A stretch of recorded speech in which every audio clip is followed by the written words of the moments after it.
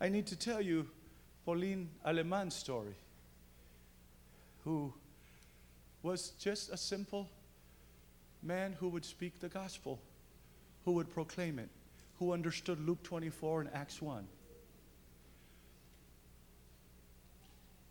Back in the late 30s, early 40s, my grandfather, Refugio Valverde, he killed a man in the area of Fresno, California.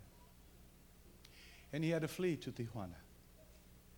And there, he got in trouble again and was incarcerated. I don't know why he was in prison. I have an appointment with my mother Monday to get all the stories because I want to document them all.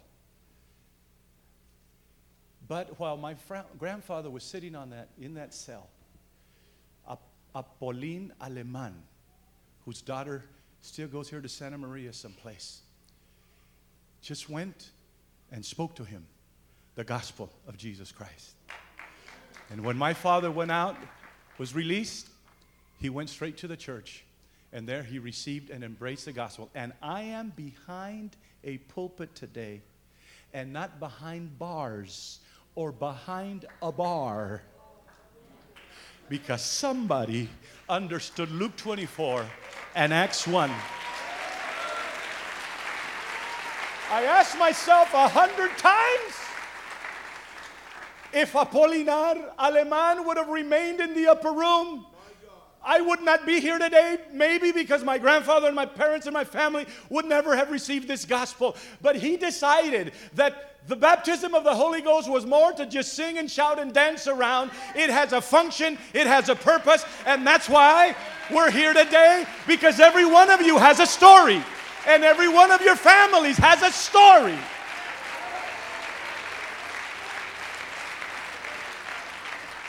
And what really puts me to think is that person that I am talking to could be the next Victor Prado, could be the next Joe Prado, Leobardo Maffei, could be somebody that God's going to use greatly. And I didn't bring a revelation today. Speak with revelation, with psalms, with doctrine.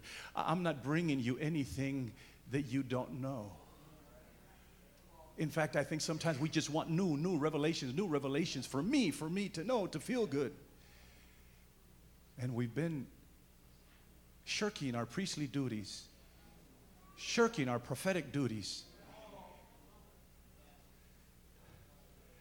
Tomorrow, I will baptize, our church will baptize a 33-year-old policeman that went to the gym to work out. And one of our new converts, a young lady, 25 years old, Melissa, very tall, very attractive young lady, young, was approached by this policeman who wanted to strike up a conversation and, of course, ask her for her phone number and take her to, take her to dinner, and, you know, that's what cops do.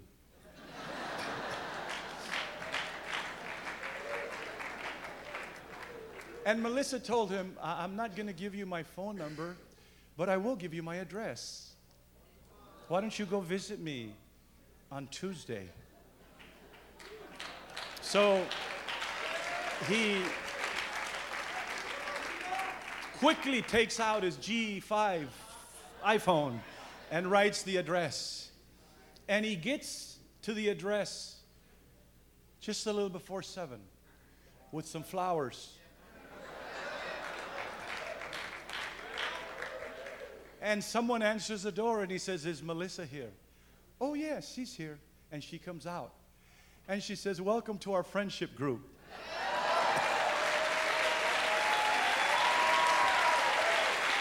And he walked into the living room. And he's surrounded by young people who start the friendship group with prayer and reading and interaction. And then they invite him to church. So he goes to church. Of course, I'm suspect why he went. And he went to the group next Tuesday and to church next Sunday and to the group the following Tuesday and to church. And about